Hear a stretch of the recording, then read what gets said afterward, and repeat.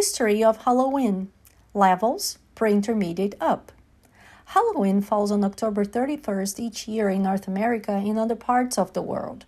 What do you know about Halloween? Do you celebrate it in your country? Here is some history about it.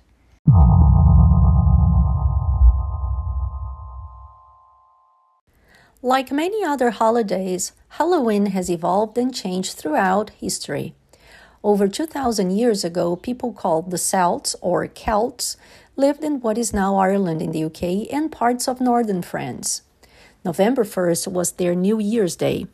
They believed that the night before the New Year, October 31st, was a time when the living and the dead came together. More than 1,000 years ago, the Christian Church named November 1st All Saints' Day, also called All Hallows. This was a special holy day to honor the saints and other people who died for their religion. The night before All Hallows was called Hallows' Eve.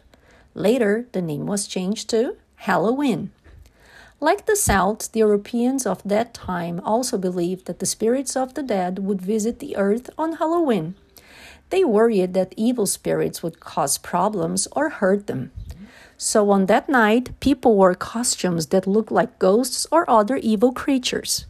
They thought if they dressed like that, the spirits would think they were also dead and not harm them.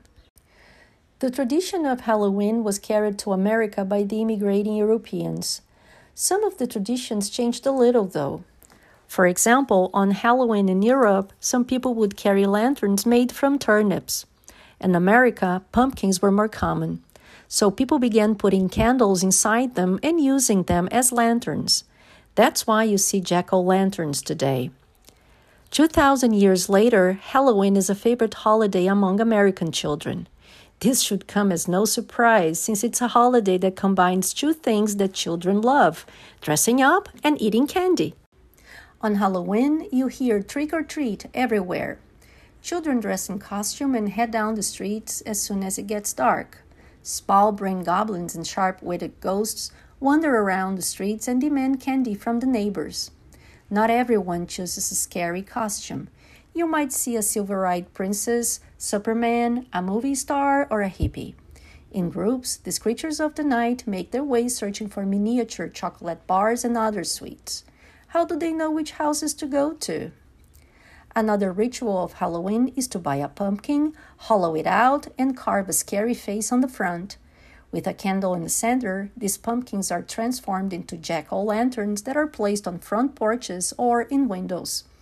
Children know to look for these lights because they know that they will find a willing host to give them candy. Some families decorate their houses for Halloween. They play scary music, hang spider webs, and suspend bony white skeletons from their windows.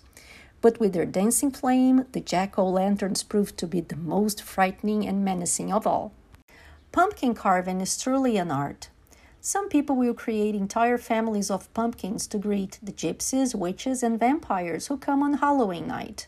The tradition began with the English and Scottish immigrants who came to America and brought their tradition of carving out beets, potatoes, and turnips used as lanterns. While some people today prefer to paint pumpkins, perhaps as a safety precaution with younger children, carved pumpkins yield many other benefits.